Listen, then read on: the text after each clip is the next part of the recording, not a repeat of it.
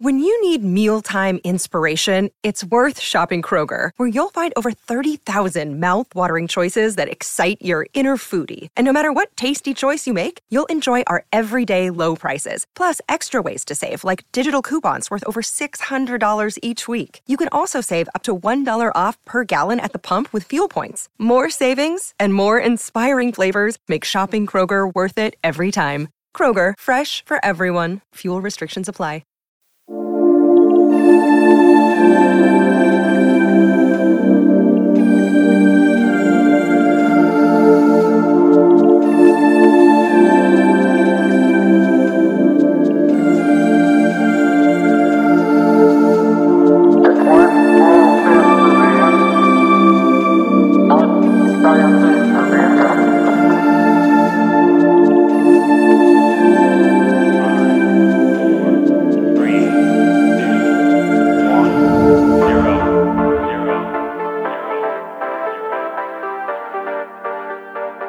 Hello, listeners, and welcome to Ohio Mysteries. Tonight, we're going to cover a woman of immense intellect, charisma, and influence during the mid-19th century. She was more than just the daughter of a prominent political figure and Chief Justice of the United States Supreme Court. She carved her own path and became a force to be reckoned with in American politics with a unique combination of beauty, intelligence, and ambition that allowed her to rise above societal expectations and leaving an indelible mark on American history. So, let's throw another log on the fire, campers. Let's dig up a new mystery.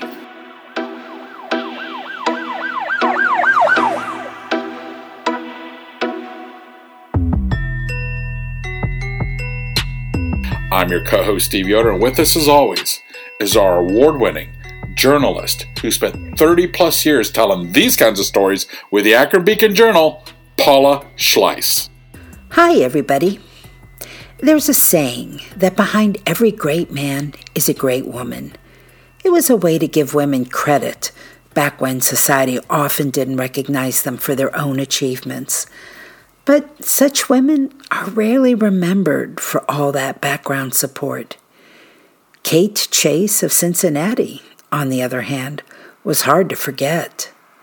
The Civil War-era socialite was sometimes called the Belle of the North, beautiful, ambitious, and influential, the Scarlett O'Hara of Ohio and then Washington, D.C.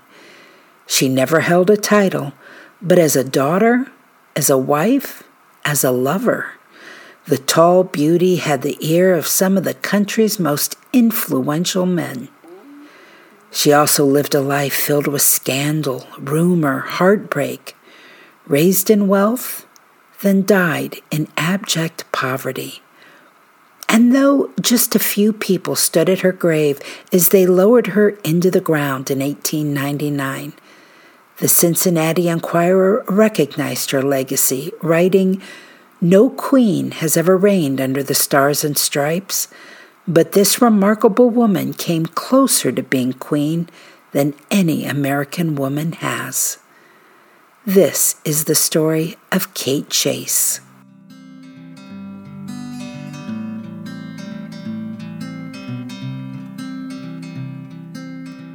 Catherine Jane Chase was born in Cincinnati in 1840. And if her last name makes you think of a famous bank, well, that's because the bank was named for her dad. Her pop was Salmon P. Chase, Treasury Secretary under President Abraham Lincoln, Governor of Ohio, and Chief Justice of the United States Supreme Court.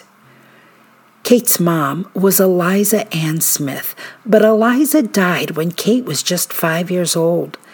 Salmon remarried, and Kate didn't get along with her stepmom. So, at the age of 9, Kate was packed up and sent off to boarding school. At the Haynes School in New York City, she learned languages, elocution, and the social graces, along with music and history. At the age of 16, her father really needed her back in Columbus, Ohio, where he was now serving as the governor. Poor Salmon Chase, he really had bad luck when it came to family. Kate's stepmom was his third wife, and she had died as the two before her. 4 of his 6 children were dead. Kate, the oldest surviving daughter, was bright and vivacious and smart, just what he needed as a hostess at the governor's mansion, and, as it turns out, beside him as his top political aide. Kate went to work, redecorating the mansion, purchasing expensive furniture, outfitting herself with a suitable hostess's wardrobe, then planning lavish parties and drawing up guest lists, all with an eye to furthering her father's ambitions. She continually impressed state and national figures who came into her father's orbit, so much so that many of them would write about her in their journals and letters and biographies. Here's one example written by Carl Schurz, a politician of the time who wrote about meeting Kate. She was about 18 years old, tall and slender and exceedingly well-formed. Her little nose, somewhat audaciously tipped up, could perhaps not have passed muster with a severe critic, but it fitted pleasingly into her face with its large, languid, but at the same time vivacious hazel eyes, shaded by long dark lashes and arched over by proud eyebrows. The fine forehead was framed in waving gold-brown hair.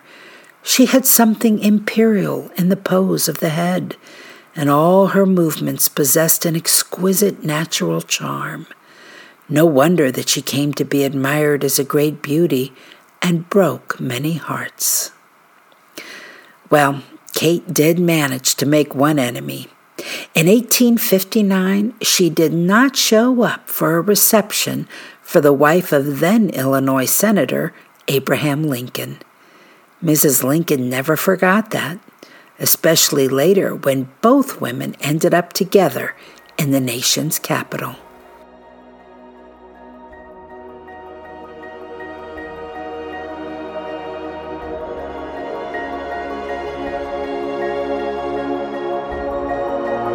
Hey, fellow true crime aficionados. I've stumbled upon the ultimate hidden gem, Dakota Spotlight by James Wolner. It's a revelation. Picture this. Thoroughly researched, original, and peppered with real interviews. No sensationalism here. Just gripping storytelling with heart. You'll laugh, you'll cry, and you'll always want more. So cozy up and join me on the edge of your seat. Trust me, this podcast is the real deal. Start with the Mandan murders and prepare to be hooked. Let's uncover this treasure together. Listen to Dakota Spotlight.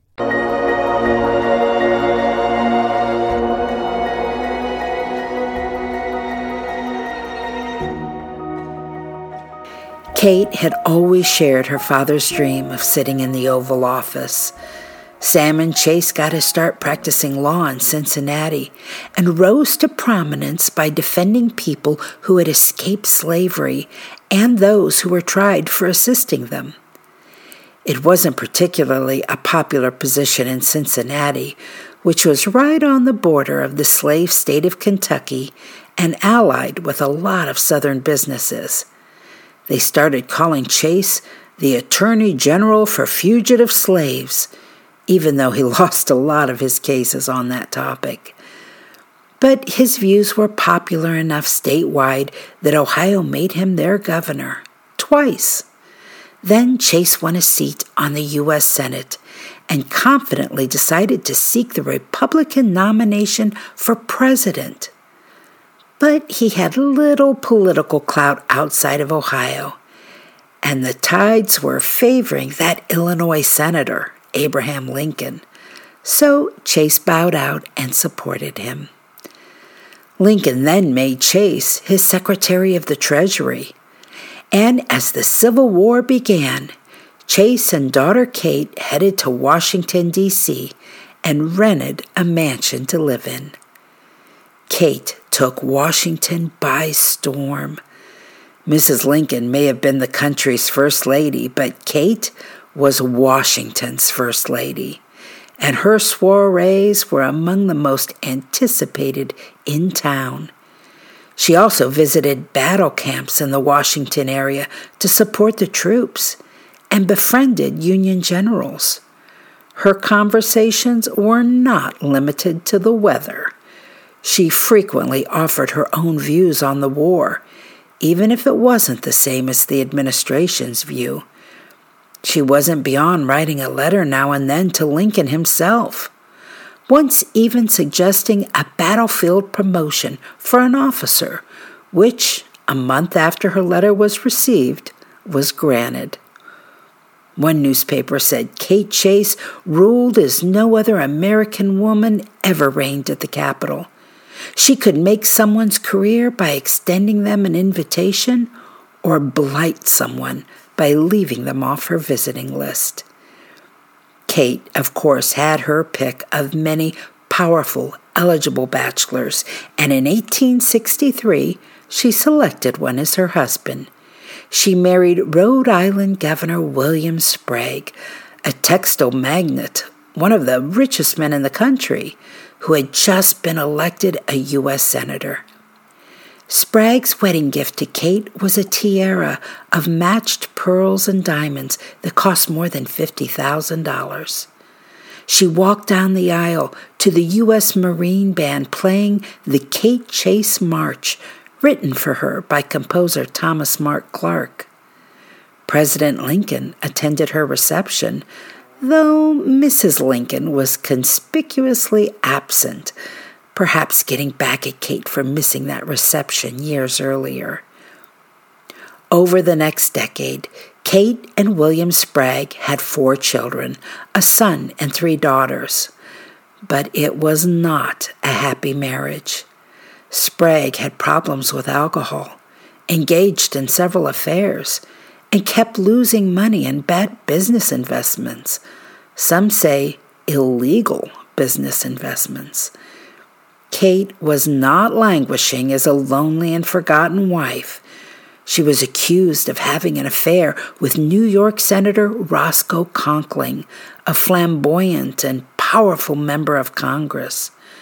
Reportedly, Sprague returned home early from a trip to Europe and caught Kate and Conkling at their summer home in Rhode Island.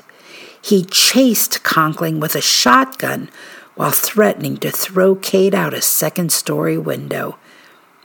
And that might not have been Kate's first attempt to fill the void in her marriage with a man. There remains widespread speculation that her second child might have been fathered by someone other than Sprague. Kate was also probably disappointed in her husband's lack of stature. Up until she married, everything she did, everything she said, all of her plans were geared toward making her father president, and many suspected she had chose Sprague, believing his position as a former governor of Rhode Island and a new senator would help build allies.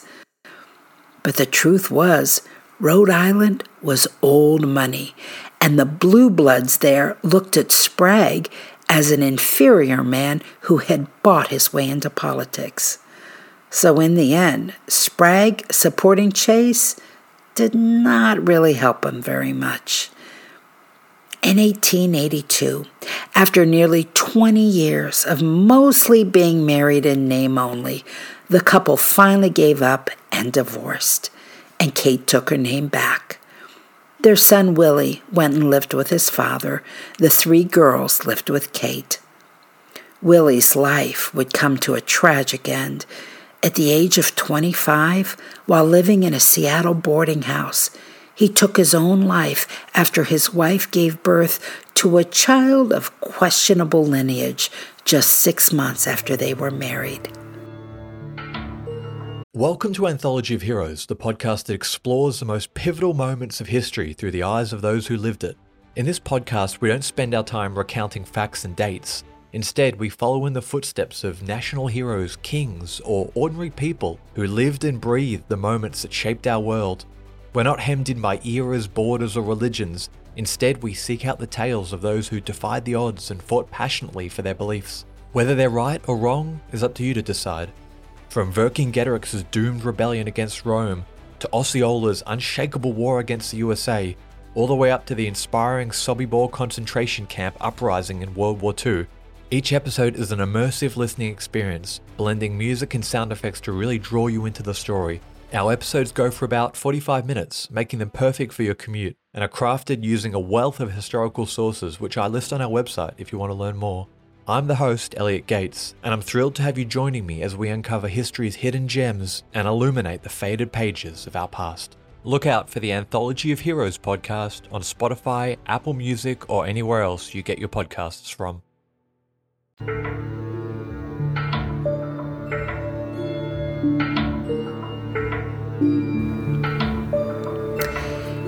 Now that we got some of the personal stuff aside, let's jump back to 1864. That's 3 years after Chase was appointed Lincoln's Treasury Secretary.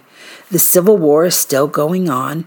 Kate's been married a year, but being a wife was always secondary to her number one mission: make Daddy president.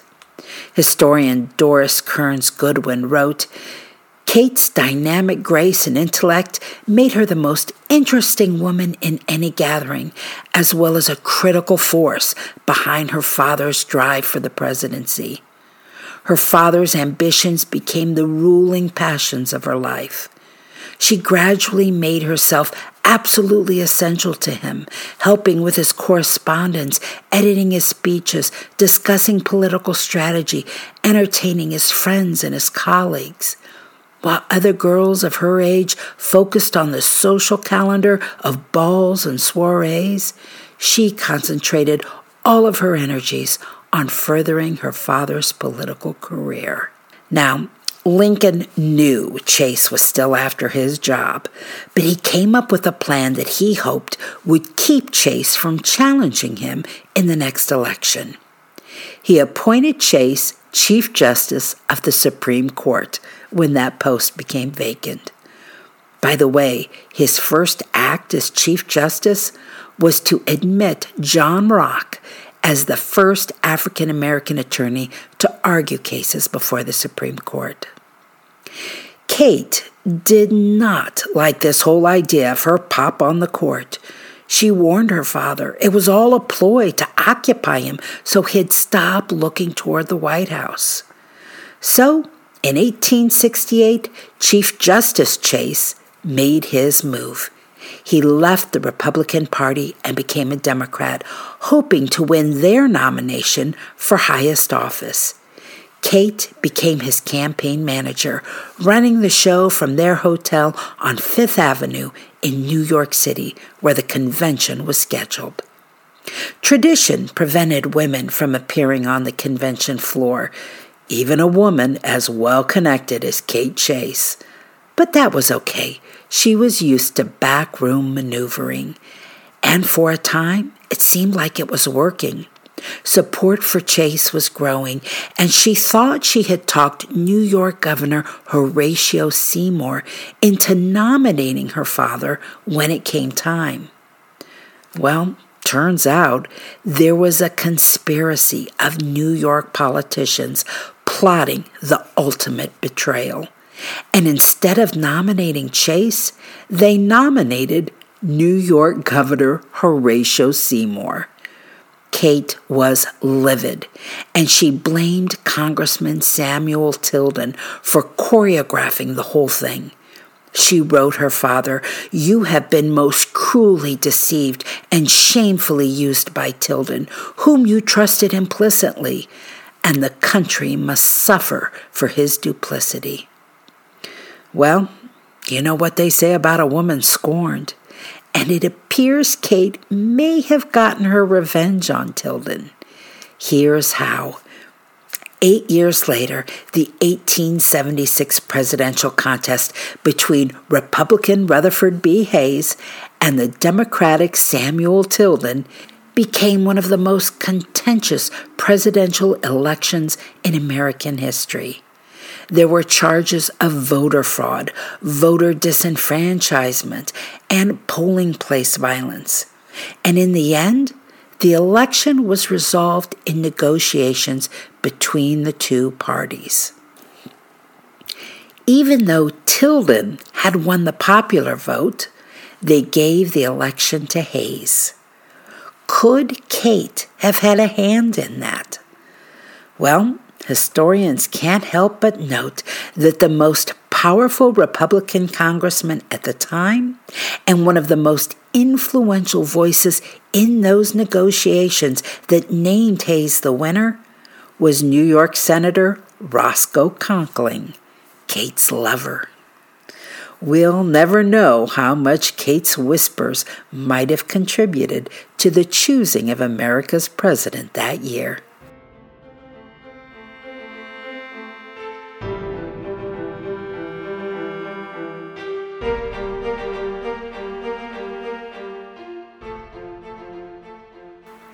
Salmon Chase tried for the presidency a second time, but by then he was a political has-been and easily lost his bid against Ulysses S. Grant. Chase died a year after that failed attempt. After that, the divorced Kate moved into her father's house and lived a quiet life with her 3 daughters, Ethel, Kitty, and Portia. The scandals around her affair with Conkling had made it hard to show her face in the social circles that once revered her. She even went to Europe for a time to put some distance between her and the headlines. But eventually and quietly she returned to Washington. Even then, it was said Washington politicians, even presidential contenders, paid her a visit to ask for advice in beating their opponents or currying favors. The end of Kate's life reads like a Charles Dickens novel. Her son Willie committed suicide. 2 of her daughters moved away, and all that remained with her was the youngest daughter, Kitty, who was mentally impaired. Kate's wealth diminished. She had always spent money like a princess, and she attempted to retain her luxurious lifestyle by selling off everything in the house, furniture, jewelry, clothes.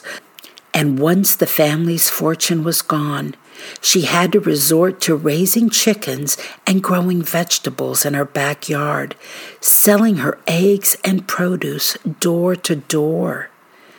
Even as she drove her 1-horse wagon with her soiled white gloves through the streets of Washington delivering produce, it was said she held her head high and was kind to everyone she met. In 1896, a few of her father's friends formed a trust to support her until her death in 1899 of a liver and kidney ailment. She was just 58 years old. Her body was taken back to Cincinnati to be laid to rest next to her father. A story on her funeral in the Enquirer said just a handful of people were on hand at Spring Grove Cemetery for her simple ceremony. Yet people who knew the influence she once had made note of it in writing about her death. The New York Times said the homage of the most eminent men in the country was hers. From the Washington Post, she was the most brilliant woman of her day. None outshone her. And from Chicago, with the passing of Kate Chase Sprague, there has disappeared the most romantic figure of over a quarter-century's history. Nothing in her whole career was commonplace. All was picturesque, much was tragic, and her life interwoven with the great events and great names of her day.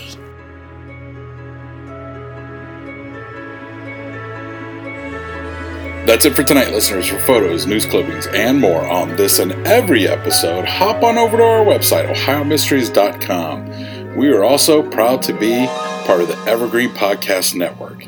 If you would like to hear more podcasts like ours, check out killerpodcasts.com. Be sure to tune in Wednesday for our 10-minute mysteries, and we will see you next week for another full episode.